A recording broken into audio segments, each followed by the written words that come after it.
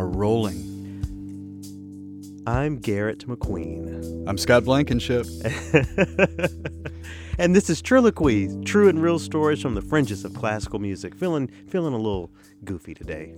Uplifted today, I'll say. Why do you think that is? I don't know, just like the weather is feeling good and, still listening to, what Beyonce blessed us with so long ago. And Homecoming, right? Yeah, it was phenomenal. Such a great experience. Well, we'll have to talk about that really in depth sometime. But if I can say anything about it now, it's just how significant it is to see that Black HBCU experience put through the machine of Beyonce's pop music. It's incredible. She's going to be up there with Copeland and I would even say Mozart and all those people, when the history books are written in the coming years. I mean, who was a better performer? And you can bring up Michael Jackson, but that's really the only person. And this isn't a conversation about music, who's the best musician, but who is really just putting on a show that is getting everyone's attention, and it's her. And she did that twice, 2 different nights. Yeah. And they spliced them together seamlessly. Yeah. So she was, being in control of where each camera is and, where each dancer is and each, just that attention to detail that we that we boast up classical music for so much, but even greater, because if you listen to these recordings, these are definitely recordings. These are not, there are some really phenomenal live recordings of classical pieces of music, but most of the stuff we air, happened in the studio with cut and paste and Band-Aids and all that sort of thing. And she wasn't doing any of that. So, yeah, it's really phenomenal. Why are you grabbing my phone, Scott? Because every time you get a text, you can hear chirp through the line. You can hear that. Oh, no one's texting me. So what do you think that is? You're the popular one. Getting all these texts and chirps and what do they call Tinder tweets or whatever? I don't know. It's been a little while for me. Mm-hmm. How's that going, by the way? I've started a new plan. I'm on a new plan. It's called the Let Yourself Go plan. I'm going to start eating a lot of empty calories, a lot of fried foods. Okay.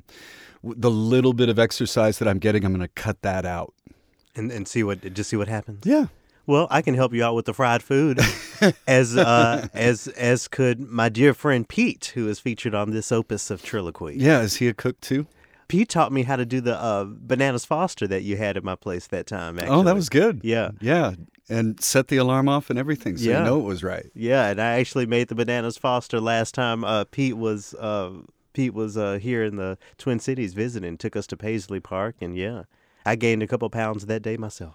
Let's talk about your conversation with Pete and your background. How did you first come in contact with Pete? Yeah, so middle school, high school band, comes with solo and ensemble and honor band and all that sort of inter school things. So Pete was one of those trombone players that I had heard of and respected to a degree because he was, knocking out first chairs at all these auditions and stuff. So he was just, Pete Collin was kind of, or Petey Collin as we called him back then.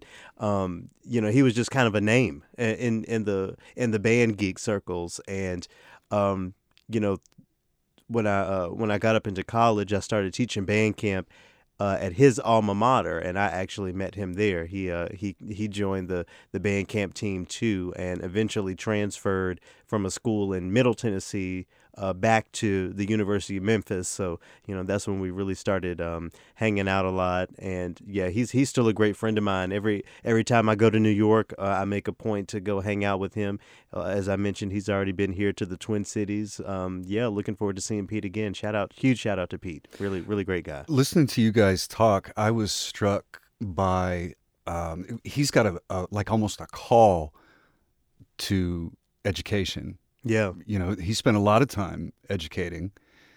Comes from a long line of educators. And then left that to go and be a lawyer. Yeah, and that just makes me think about something I've been thinking about a lot lately is, career evolution. And, we all everyone that's a radio host here on the classical team at APM can definitely speak to that, because I, began, of course, on the stage. You began on the stage, Yeah. a different type of stage, Yep. and here we are. And it doesn't mean we don't love where we came from. My justification is that I love it so much, I needed a bigger platform to share my love for it, and radio is just what that is for me, and for Pete, his evolution led him to law. One of the things that he talked about was you go to a competition that might be on the other side of the state. Yeah.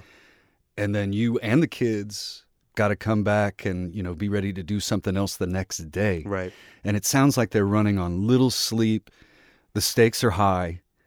Is it any wonder why people are leaving this profession to go off and do other things? Well, that's hard for me to speak to, because I've never worked as a full-time teacher, like that. A lot of people are in it for the long haul. In our conversation, he mentions Barry Trobaugh and Gary Fight. They're the other band directors at this school that he went to and went back to teach at. Yeah. And they're 30 something years in, or 20 something years in.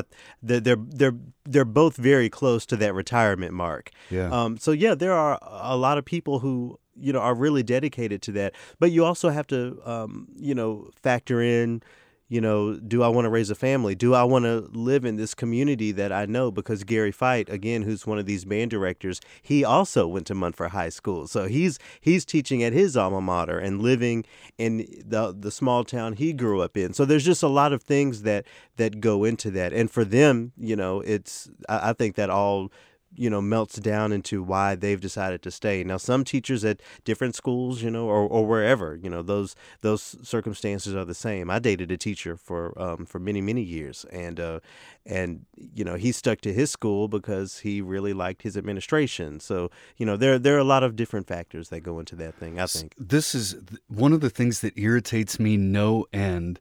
Is those are people that say, well, teachers, why do they need to make more money? They get summers off, and it's an easy job and all of this. And then you hear stories like his, where, where do you have time to go on a date? Right. He's talking about his life-work balance. And not only is a music program in a school setting up kids to be successful in life, what with following practice, practicing until you can't do it any other way than perfect. Yeah. One of the things that he said in your interview that I was really struck by, I want to play that clip right now. It's not just in the concert hall. It's this whole concept of marching band, this outdoor performance ensemble, bringing this convention of highbrow classical music to sports crowds and people who otherwise are never going to set foot in a concert hall. So what does that make you think about? See, the fact that I never thought of it from that angle is that the people in the stands, this is going to be their exposure to, like he said, they might quote Copland in a band piece or some Stravinsky. Yeah. That is going to be their exposure. And it's as valid as sitting in that concert hall. I think that's the other step that classical music professionals and the classical music industry needs to get over, is that man holding a beer that he snuck into the football stands, listening to the band play X, Y, and Z.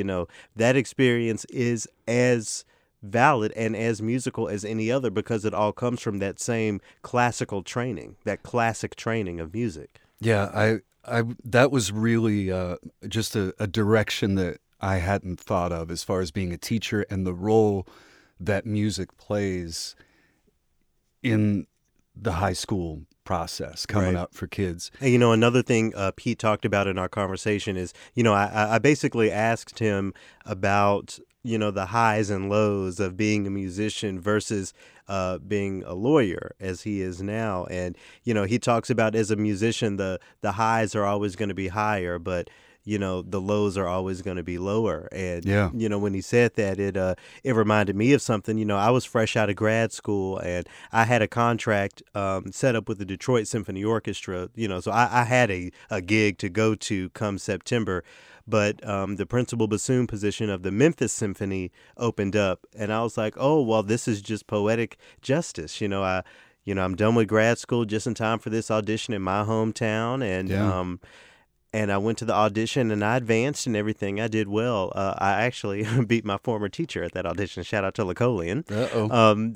But I didn't make it all the way through, and all of the months, all of the time that goes into that preparation, alongside the ideas you have of you living back in your hometown doing exactly what you want to do, me having to pack up my bassoon, get back in my car, and drive to the part-time job I had that summer as an overnight taxi dispatcher.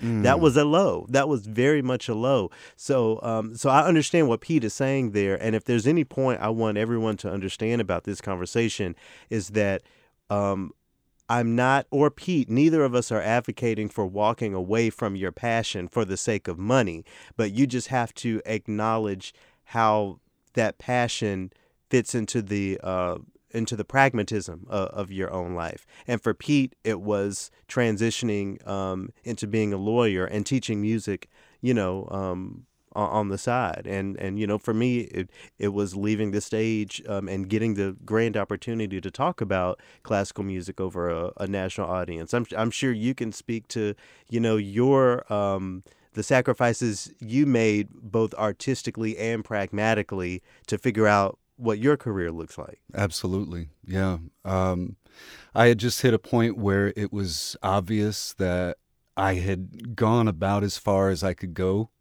It would have been an austere existence, shall we say. Yeah. There wasn't a whole lot of money because when I moved here, I was essentially doing 4 part-time jobs to try to make it, and I was still struggling. Right. You still wasn't driving the Maserati. No. I was in no danger of that. Not to mention the fact that I had never lived outside of my hometown. So I was leaving friends and family.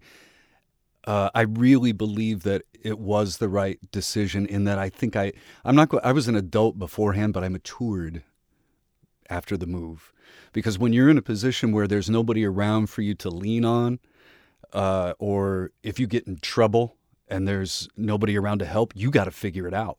You have to do it on your own. Wait, so you're saying that when you moved to the Twin Cities at age 36. Okay, you're going ahead and going to do it for me. Yep. But still, I found that interesting that at age 36 you found a maturation step in your life. And the move sort of facilitated that. Yeah.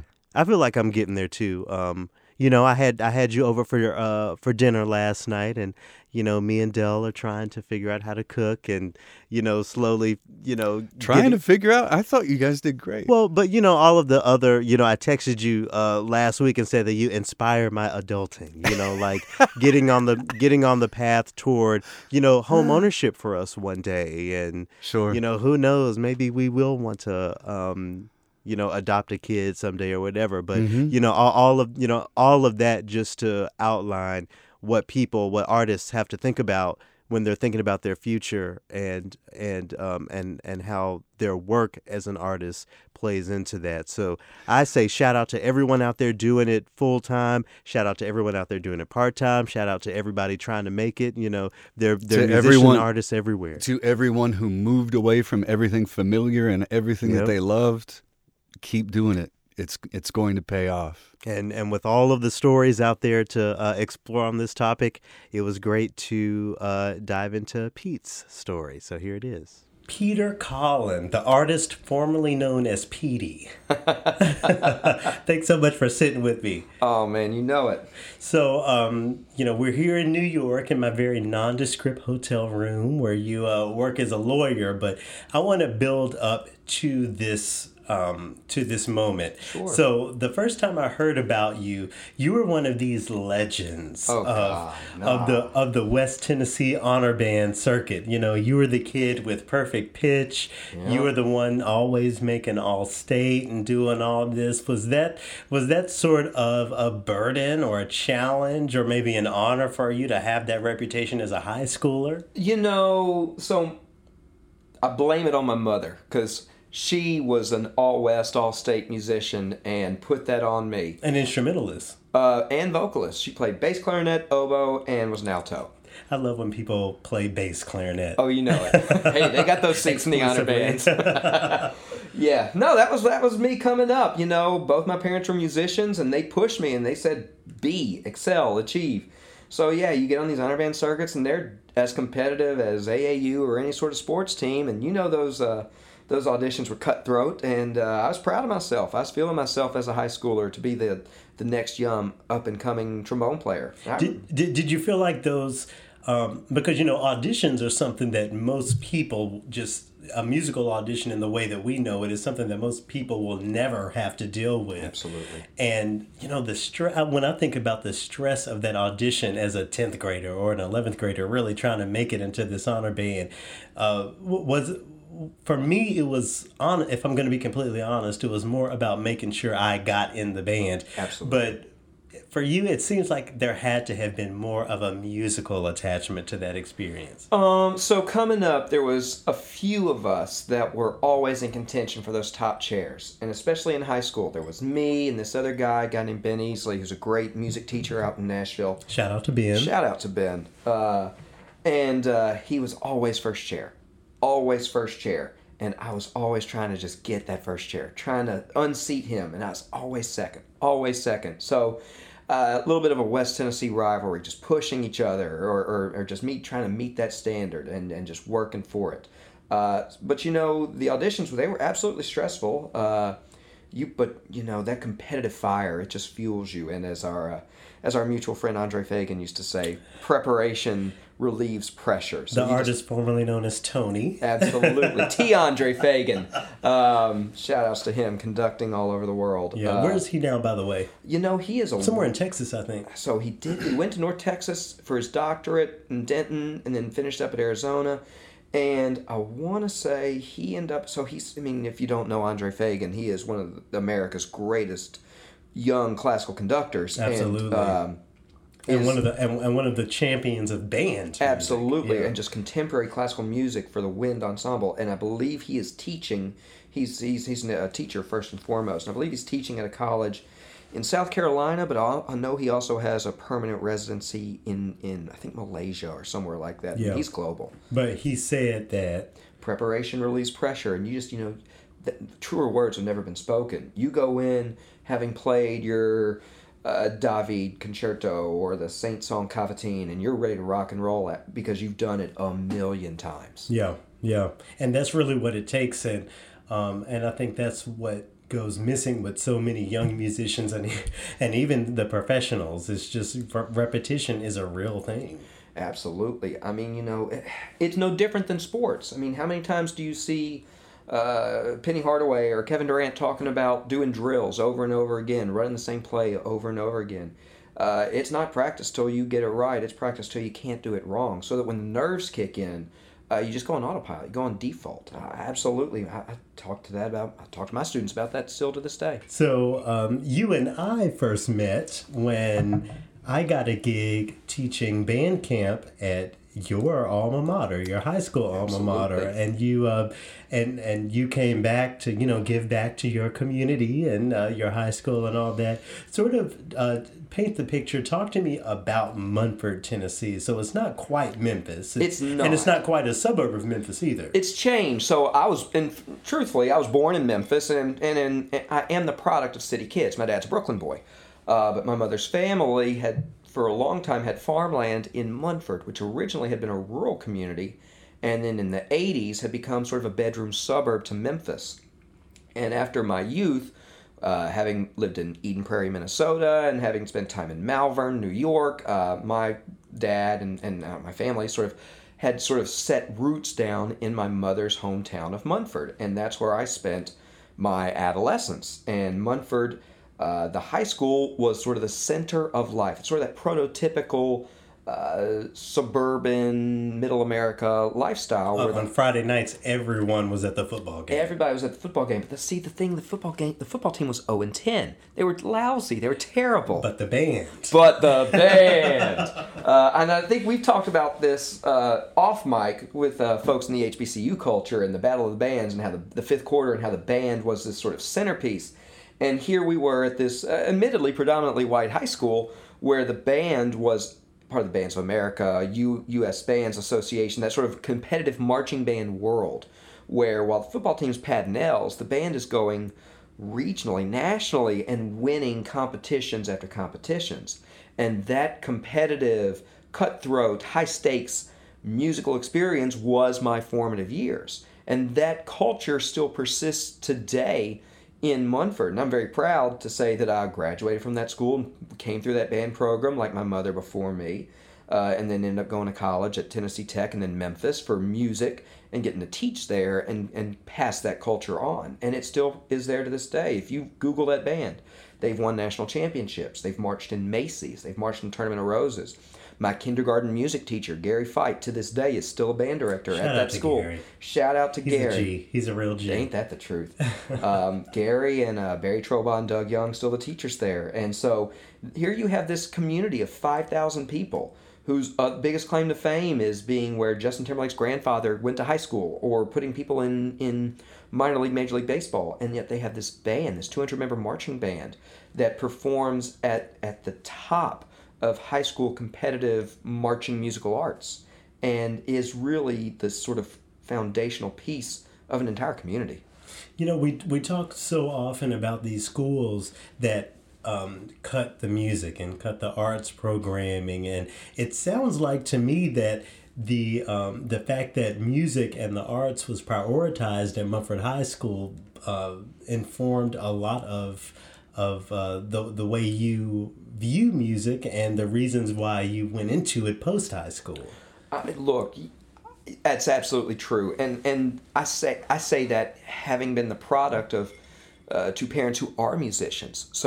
So many of my friends whose parents weren't musically inclined benefited and had these incredible life skills, life lessons, entire trajectories altered because of a well-supported, impactful public school music program that absolutely taught you your major scales, but taught you fundamental life skills, that taught you preparation, that taught you discipline, diligence, focus. I've had this conversation with other people to this day. I think the single best thing that could have happened to me and so many of my friends from all walks of life, I'm talking blue collar, poorest of the poor, to people whose parents were in the banking business, was to be part of a rigorous public school music program. That it really is the pressure that turns carbon into diamonds. One of the things I loved about teaching band camp at Munford is because, no shade to anybody, but you could tell which students came from background A and which students came from background 1. Absolutely. And none of that mattered on that blacktop and on that football field, because it wasn't about any individual. It was about the whole. And we don't talk about that enough today. We think so much about self. And you have to, even in music to an extent, but sure. That culture of being a part of something that is bigger than you is priceless. I think about the Munford High School band chants, or I don't know if that's what you call it. Pride drills. Yeah, the pride drill. Are you proud? Yes, you're proud of what you're a part of, and man, there's so much that could be said about that alone. Because it was bigger than any one person. You were carrying your school, your community, at some point your entire region when you're going on the national stage. Right, because when the Munford High School Band marched the Macy's Day Parade, you weren't just representing the Munford High School Band, you were representing Munford, Tennessee. West Tennessee. For folks who, the South, for some people. For those of you who are Minnesotans, West Tennessee is not Nashville. This is blue collar. This is a place, that's full of poverty. That is typically And I don't laugh at that, but just thinking about how unfamiliar some people can be. This is a far cry from Eden Prairie, y'all. Yeah. This is a place where it's there's a lot of minority majority cities. There's a lot of people for whom $40,000 is living high on the hog. Yes. Absolutely. So to be part of something, I mean, there are people who I went to school with who to this day say that's the biggest thing they've ever been a part of in their lives. That's the highest they've flown to the sun. That's heartbreaking a little bit, but how great is it that a music program gives that to people? Yeah, it's just a band program. The same thing that maybe for you was a dalliance, was a nice distraction or a good thing to put on your college application. For so many people where I'm coming from, this is a way to pull yourselves up, to give yourself skills to actually be an adult. We need more of those. And in Munford, to this day, it serves such a vital purpose. Shout out to Munford, Tennessee. Shout out to Munford. And, it's not just in the concert hall. It's this whole concept of marching band, this outdoor performance ensemble, bringing this, convention of highbrow classical music to sports crowds and people who otherwise are never going to set foot in a concert hall. Yeah. And they were cheering for the band just as much, even if they didn't know that outside music. No, you're playing this show that's quoting Aaron Copland or quoting Stravinsky, and you've got, Bubba, who's the plumber that fixed the toilet a couple days ago, just going nuts over it. Shout out to Bubba. Shouts to Bubba. So with this very rich background and foundation, you made the decision to leave Memphis, leave the Memphis area, and go to Tennessee Tech. Why was that a decision for you? So there were a few things happening. I mean, Memphis was very much a part of my DNA. So many great memories, great teachers, great musical moments. It's one of the great music cities in America. But as I was looking at schools, I wanted to spread my wings. I knew there was more to life than just my immediate comfort zone.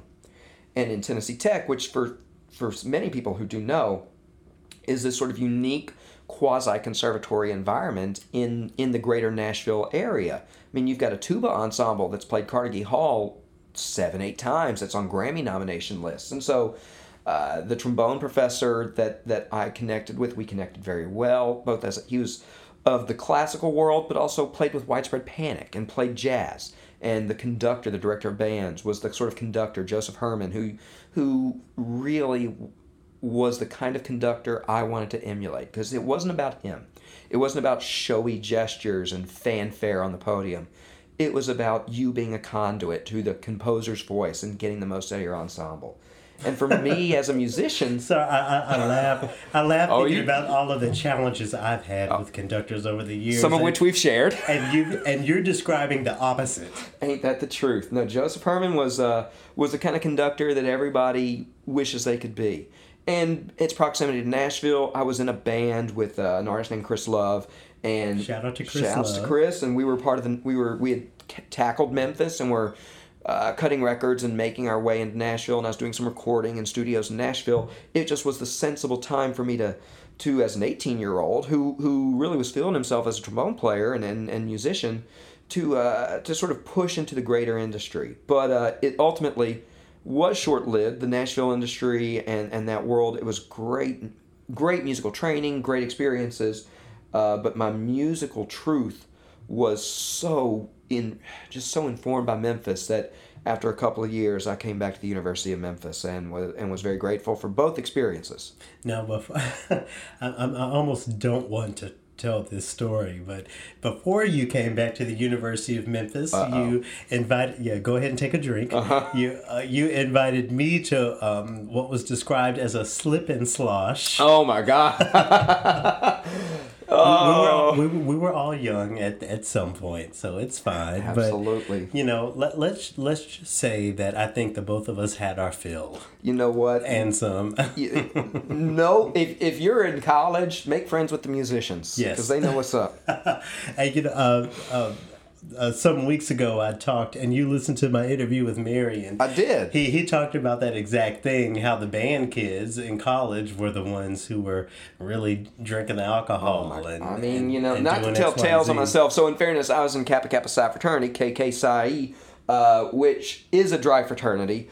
But outside of those activities, I mean, we're musicians and we're young and we're in, one of the great cities in America. I mean, we were wilding out and we were living it when we were doing it. So did you feel like your transition from Tennessee Tech to the University of Memphis was big? Was there a learning curve? Did you feel like one university prepped you more than the other? I'm very grateful because I feel like the foundational music training that I got at Tennessee Tech, in form and analysis, in harmony, in theory, in music history, in recording technology, Pro Tools, was a great grounding point in fundamentals. It was like basketball. I learned how to defend the zone, and I learned how to dribble and do crossovers.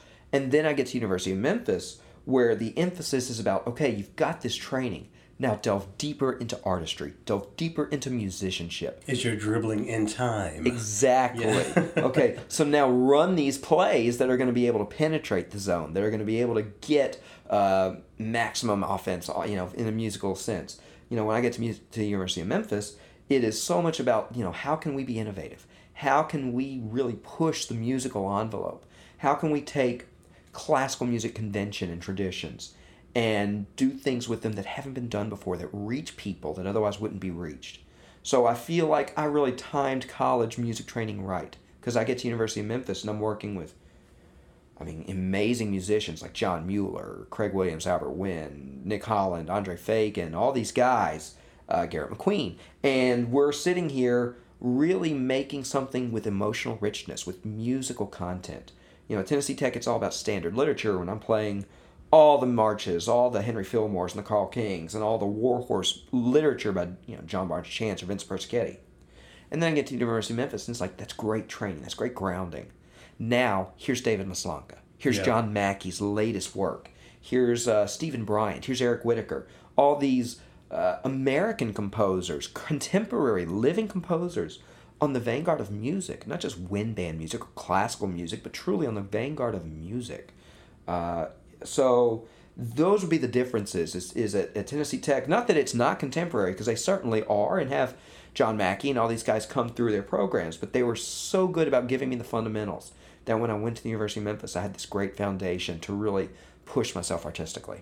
I actually don't remember. Were you a trombone performance major or music ed or what? I was a music education major. Again, back to Gary Feit. I had all these great examples from 5 years old. Gary Feit, John Kerr, Stephen Womack, all these musicians who were great musicians and just so in tune with that culture, who spent their days teaching kids how to finger F sharp and when to raise the third of a chord, and who was Felix Mendelssohn. And so that example and the value that they had on my life, I said, you know what, that means something. So I absolutely had dreams of performance and wanted to perform, but never not wanted to teach. And even if I was on the road or performing or signed to a label or anything like that, I wanted to be able to teach kids. Yeah, and I talk about it all the time, how I, most of my undergraduate career was as a music ed major. Absolutely. But when it came to that practicum, I went into that middle school classroom,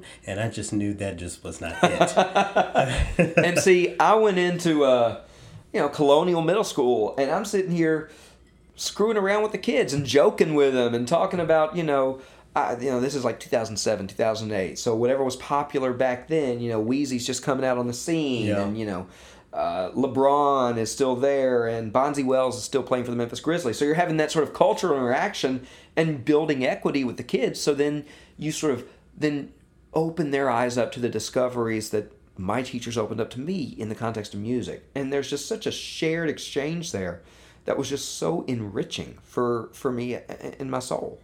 And before we go further on your journey, I want to pull over for a second. You've mentioned sports a lot. Absolutely. And I'm sure there are a plethora of metaphors there. The conductor we both worked under, Craig Williams, actually suggested that we all read the book about tennis. I forget the title. The Inner Game of Tennis. Yeah, and how that's great for musicians. I did. I read it, and it was great. To what extent was sports a formative part of your music education? So Memphis is such a sports town. I mean, it's Hoop City. There's so much basketball tradition that even though I was not the greatest of athletes, like I played some basketball in 5th grade, but you were hooping, you were dunking on. I was absolutely not dunking. I was not hooping at all. I belong on that bench, no doubt about that. But when you're talking to kids, for whom the class in classical music is a barrier, what can you get to what get connection them, can be made? Exactly. Yeah. How do you get them to buy in? So metaphors, and I feel like the comparisons to sports and music are so natural. What athletes have to do is exactly the same from a mental standpoint of what musicians have to do. So that connection is, it's just so easy. And so for non-musicians, it's been a great entryway for me to get them to come in and talk music. It's like, LeBron is a principal player. There is no doubt about that. And, the other players take on some of the secondary roles, just the same as an orchestra or any, I worked for 5 seasons as a professional second bassoonist. There you go. So it takes all sorts. And I've often actually struggled with making connections between sports and music because that's not my expertise, but it's really good to hear an informed opinion. The collaboration that a basketball team has to have on the floor is not all that different from the collaboration that you find sitting in a section or sitting in an ensemble. Absolutely. And I'm sure that can be translated into working on an assembly line or being a part of any anything. Team. As you know, I still currently teach for Jazz at Lincoln Center here in New York, and while this is not the area that I teach, they have instructional seminars for the corporate world, the C-suite, the business personnel, where they come in and listen and watch a jazz combo and the collaboration and the communication that happens from that as a way for them to then go into their corporate settings and be better at their jobs and pull those strategies to be more efficient and maximize output, because it's absolutely, it transfers. Music makes you smarter. Ain't that the truth? So you graduate from University of Memphis with a music education degree. I do. You did not go into music education. Well, I did for 5 years. For some time. Oh, I actually forgot that you went back to Mumford High School. And that's a story in itself. I forgot about that's incredible. So I was all set. I'd graduated from the University of Memphis, and my plan was to go and be the assistant band director at a school about a mile from my apartment in Memphis, a creative and performing arts school in Memphis called Watkins Overton High School. Again, we mentioned Andre Fagan. Watkins Overton. He was going to do his doctorate, and I had been part of the instructional staff there while he was teaching there as a teacher. And so the track was that I was going to be the assistant band director, and our good friend Justin Johnson was going to take the head director. Shout out to Justin. Justin ends up getting a great job in Chicago. The job there in Overton doesn't quite pan out, and lo and behold, there was a position that comes open at my alma mater in Munford in this sort of very different educational setting than this creative and performing arts high school in Overton. I mean, this is a Title I school. There's a lot more musical challenges there, where maybe 1% of the students even took private lessons. Yeah. But it was home. It was my roots. I mean, my grandfather was a principal there, so there was a sort of a sense of duty when the job comes open. Absolutely, let's build that up. And naturally, there's a connection you can have with those students as someone who came up through that exact program. Exactly. So I did. I taught there. Right. I was the choir director and assistant band director, working alongside my very first public school music teacher in kindergarten and my high school band director. Yeah. Did you feel that there was a learning curve for you as a choir director, someone who is trained as a wind musician? Absolutely. So in fairness, I had sung in undergrad. I love to sing. I enjoy singing. As my beginning band director once said, shout out to Ron Turner. What's up, Ron All Turner? Musicians sing. Some of them play instruments. There you go. There you go. But to teach choir, to teach the physics of making a good sound with the voice, certainly very different. And in fairness, not something I was pedagogically equipped to do coming in. But that was the job. And so you learn and you just take the job and you dive in and you build something. And, I certainly made my mistakes along the way, as all teachers do. But in the 5 years that I was there, we went from a program that had maybe 60 kids to a program that had 160 kids. A program that had the advanced choir singing in Carnegie Hall and doing concerts with guest professional opera singers as guest residents. So we were able to build something. And fortunately, there have been 2 choir directors since I left, and the current choir director, shouts to Doug Young, not only has continued that tradition, but even built it up from there. So I'm very proud to have gone and contributed something that continues to be a positive impact in music education. I wonder what are some of the biggest things you had to kind of teach yourself on the job as far as being a choir director? I mean, the physics of making Just good sound on the teaching kids voice. about the diaphragm. Absolutely, and the soft palate, and how to, the physics of creating a characteristic sound as a 14-year-old before your voice has changed compared to as an 18-year-old after your voice has changed. And just the physics of singing are so much different than for me as a trombone player. Some of it's very similar, but some of it was quite different. And the voice has more than 7 positions. That is true. Oh boy, that is true. And the smallest little thing affects it. Yeah. And just for whatever reason, your average 9th grade choir student has different musical toolkit than your average 9th grade instrumental student. They have a more developed sense of ear, but maybe not as much of a developed sense of rhythm. So reading, notation, these are things that I struggled with in my early years. And as an instrumentalist, they were my bread and butter. But you just jump in. I mean, it's something that I continue to do here in my current world as a technology lawyer consultant type professional. As as new things pop up, you just jump in. And embrace the unknown and really grab for it. But I certainly was not prepared to be a choir director, but I learned.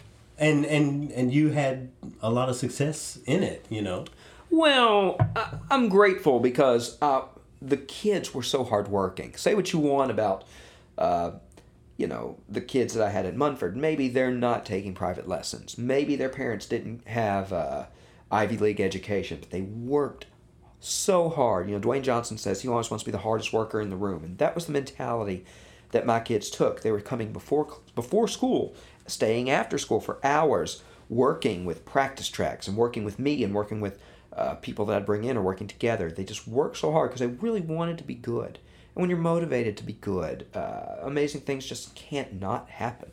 But before we move beyond your career as a choir director and assistant band director, is there a piece of choral music that just stands out to you, or one that you feel like people should know, people should think about? There are a few. So when I was in high school, the first proper classical choir music piece that I ever got to do was Beethoven's Choral Fantasy. Oh, yeah. Großes Tanzen der Skadrungen. I mean, it's just so, the precursor to the Ninth Symphony, and which I do love. And that's sort of all hands on deck, because there's really choir, there's orchestra, there's a pianist. I mean, it's amazing. Yeah. Remember in elementary school when you got that 8-pack of crayons, and then that kid across the table's got the 64-pack. Like the 98-pack. So the Choral Fantasy is that big old pack of crayons. Yeah. And to hear that as a teenager, when your musical mind is so open and so formative, that piece was a big influence and had such an impact on me.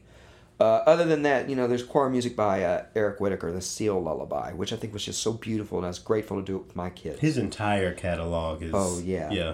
Rachmaninoff's All Night Vigil I got to do with my kids, and that was just so fantastic. Is that the one that goes all night long? Close. It's the Russian version. But, we got to do it here in New York. There's a church not far from where we're recording that one of my great uncles had been an Episcopal rector, and I got to take my kids to sing it in there, and just listening to it reverberate in that space was beautiful. You took kids from, because I know the Munford High School Band marched in the Macy's Day Parade, but you took choir students to sing in this church. Absolutely. In 2013, the same group that got to perform in Carnegie, we booked a couple other concerts along the way. Those are experiences they will never forget. I certainly never will forget. One of the other things we did is we went to Strawberry Fields in Central Park and did Because, the the Beatles choir masterpiece from their Abbey Road album. You know, I'm a huge, in addition to being a grown and trained in Memphis blues and soul, B.B. King, Sam and Dave, my dad, before he was a musician at Berklee School of Music, was a Beatles nut. So my musical bread and butter is the Beatles and their mastery of harmony and their embrace of classical music in the pop sense. So I absolutely getting to do that with kids and do it here in a Beatley place. That's maybe maybe sort of an overlooked piece of choral vocal music that I absolutely just found so rich. So despite all of your incredible experiences as this choir and assistant band director, you decided to move on. I did. So there's a blessing and a curse that comes with the life that I had chosen in my early and mid-20s. To be someone in my mid-20s living in the same sort of town where I'd gone to high school, working with the same people that had taught me in high school. To be one of the few teachers that was under 40 and single. Yeah. You know, it was a challenge. It was a challenge on me personally. And to have a music program of this nature, where the kids they just can't take private lessons. The band directors and the choir directors, all of us, gave so much more of our time, willfully, gladly.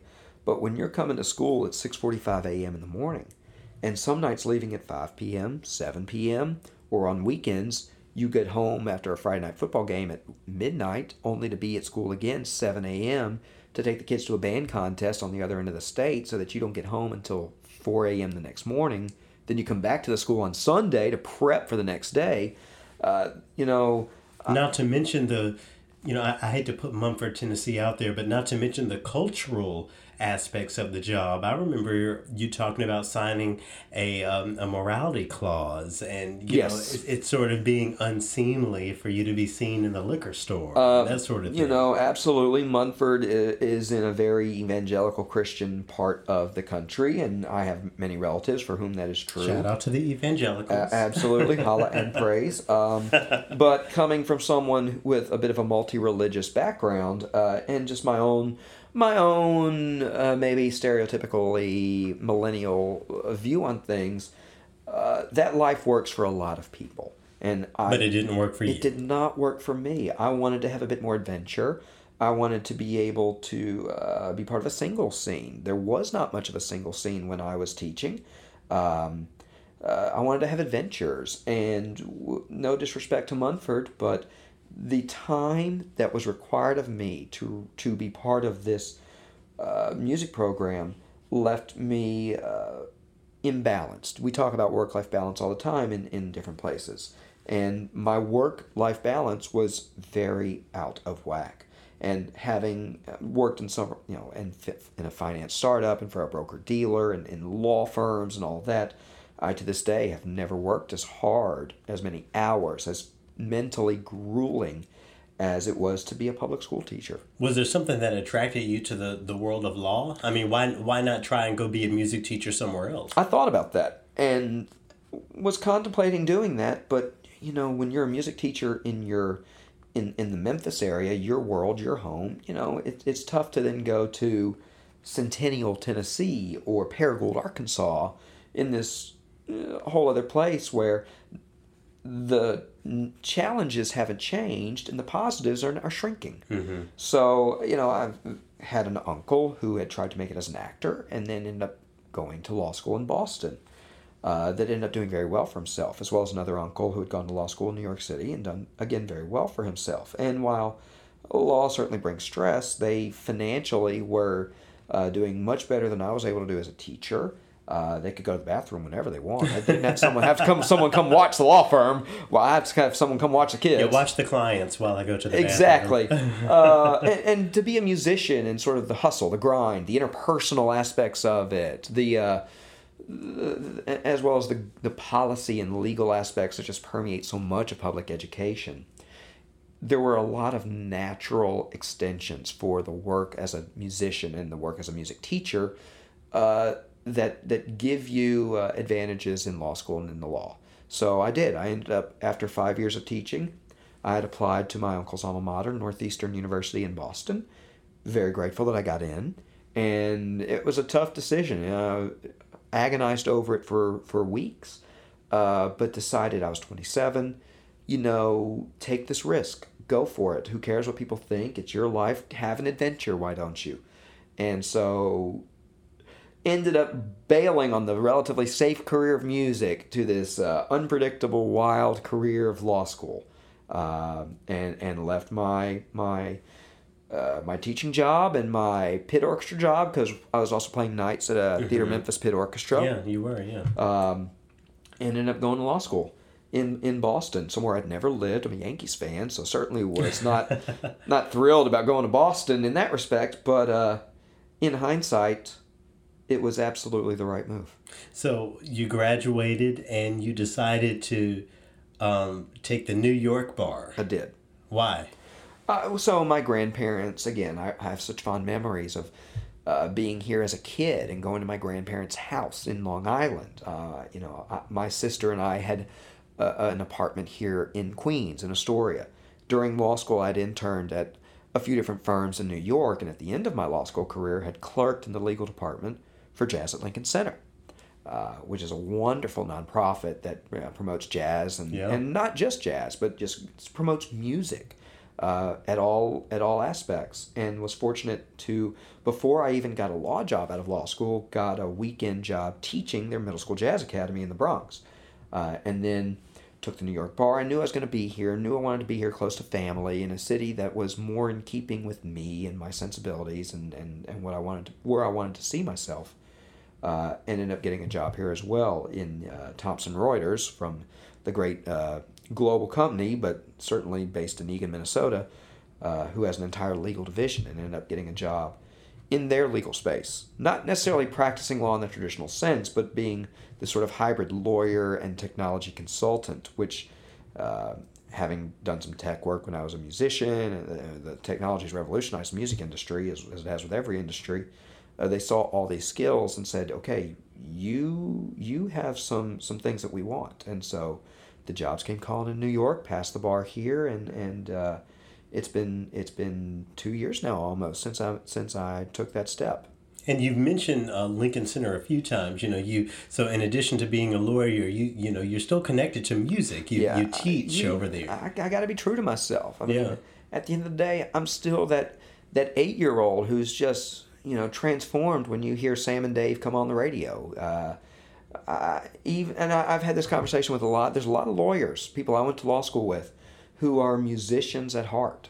And so if you have that passion, even if it's not what you rely on to pay for rent, that doesn't mean you're not a musician. And so absolutely, I'm very proud to be part of Jazz at Lincoln Center and to have this sort of non-music 9 to 5, but at the same time still get to be part of the musical community and fulfill that side of myself. What would you say to the person who's looking to embark on a music career but has a lot of possibilities in front of them at the same time?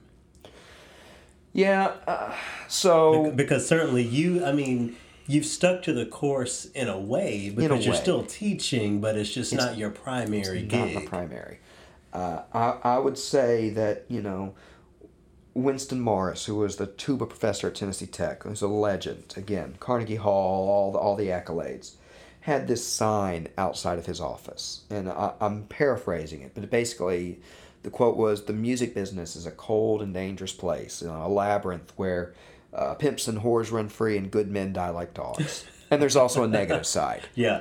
It's a gauntlet. Yeah. To be a professional working musician, especially in the 21st century, when people would rather hire a DJ than a 7-piece band. Yeah.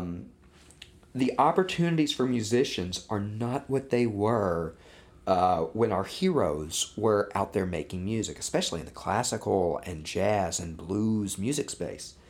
So to the person that's got the talent, I would say it's a grind. It's a hustle. You got to be driven. It's got to consume you, because again, I look at my father, who was a great guitar player, ended up going to Berklee School of Music, one of the great jazz schools in Boston, and ended up going from being a jazz guitarist and booking jazz bands like the Crusaders and the Gary Burton Quartet into a career in finance and technology, because it is so personally stressful and so unpredictable a lifestyle and a revenue stream for your own support and success that if you're not willing to take that sort of just all the stress and all the unpredictability that comes with it, I would say to very carefully weigh your options. In fact, one of the things that I remember talking about with my choir students in high school, I had sort of said, all right, here are the 10 things, the 10 do's and don'ts about going to be a college student, not just a music major, but a college student, that I wish people had told me. And one of my do's was do take an internship outside of your major. Because when I was an undergrad, I had worked for Vining Sparks, who's a broker-dealer in the bond market, SBA bonds, municipal bonds, where I got some knowledge besides music. I met some great musicians there. I met some people that were part of, the Beale Street Merchants Association, and people who are very connected to music. There's musicians all over the place. They may not be musicians like all the time, but they're everywhere. And so you made these connections and you built these relationships that I ended up using as a musician and as a not musician. But I would say that just because music is your passion and music is your talent, because when you're sitting there in an apartment in Spotswood and in South Memphis and Orange Mound, where you're trying to figure out how do I pay rent, how do I pay for food, and I haven't gotten enough gigs lately, that's real. That stress is real. That heartache is real. Is that something that you're going to be prepared to handle when you're 19 versus when you're 29 versus when you're 59? Yeah. And that answer for me was very different from, some of the other people that I'm tight with. And so you just got to know yourself and be prepared. But fortunately, I had these great musical experiences and these great non-musical experiences that at least gave me flexibility. Yeah. Well, that leaves me a lot to think about because, I transitioned from, the stage to the radio, for slightly different reasons. But I agree with what you say as far as, the stresses of it are indeed very real. Not to say that there isn't a rewarding side of it. Oh, there's no doubt. Yeah.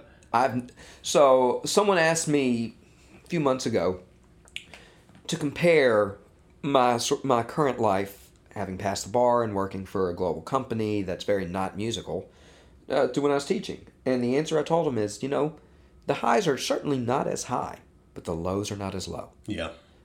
There is no greater adrenaline rush than to be in an orchestra and you, as a trombone player, you get to the fourth movement of Beethoven's Fifth. But there's, again, no greater low than you lost that audition. And now you have to decide, do I pay rent or do I buy groceries? Yeah. Or do I pay my utilities or do I, but all of that's great. And it's so phenomenal that you've been able to form yourself financially in the world of law, as well as still have an arm in music. And I remember you telling me once that you actually saw Wynton Marsalis in the men's room in passing. You know what? Yeah. So, even though I just as a law clerk at Jazz at Lincoln Center and now as a teacher, I'm grateful. You still get to interact with people. Just the other day, we took the kids to a Jazz for Young People's concert, and the focus was Who is Miles Davis? And I'm backstage changing clothes because I've been teaching and I want to put something nicer on. And who do I see walking by but Jimmy Cobb, who was the drummer for Miles Davis on Kind of Blue. And I'm going, oh my God. These are just incredible experiences that, just because I'm not a musician, just because my paycheck isn't reliant on me being a musician all the time, that doesn't close me off from having just incredible musical experiences. Yeah. Well, thank you so much for sitting with me, Pete. It's Anytime. Always a pleasure. Anytime. Thank you, Garrett. You certainly... I love listening to you and following you because, again, you're not just a bassoon player, but you're doing the radio thing and the podcast thing, and you write so much. Again, I feel like not just as millennials, but as musicians, we don't just have one hustle. And so if there's any example of that, I mean, that's just kind of the way we are. And if anyone's good at doing that, it's people that play music. And music education certainly preps us for that. There's no doubt about that. All right, until next time. Peter Cullen in conversation with Garrett McQueen here on Triloquy. This is Opus 6. There are musicians everywhere, as Pete said, even if they aren't musicians all the time, including us. So we spent this opus, talking with a, music student turned music teacher, turned lawyer and part-time music teacher. And I think next time we're actually going to get to talk to a student. I met some kids this past winter on one of my school visits, and they have some really interesting things to say. So I'm looking forward to sharing that for the next opus. Be on the listen to Triloquy, Opus 7, coming your way soon. Ciao. Bye.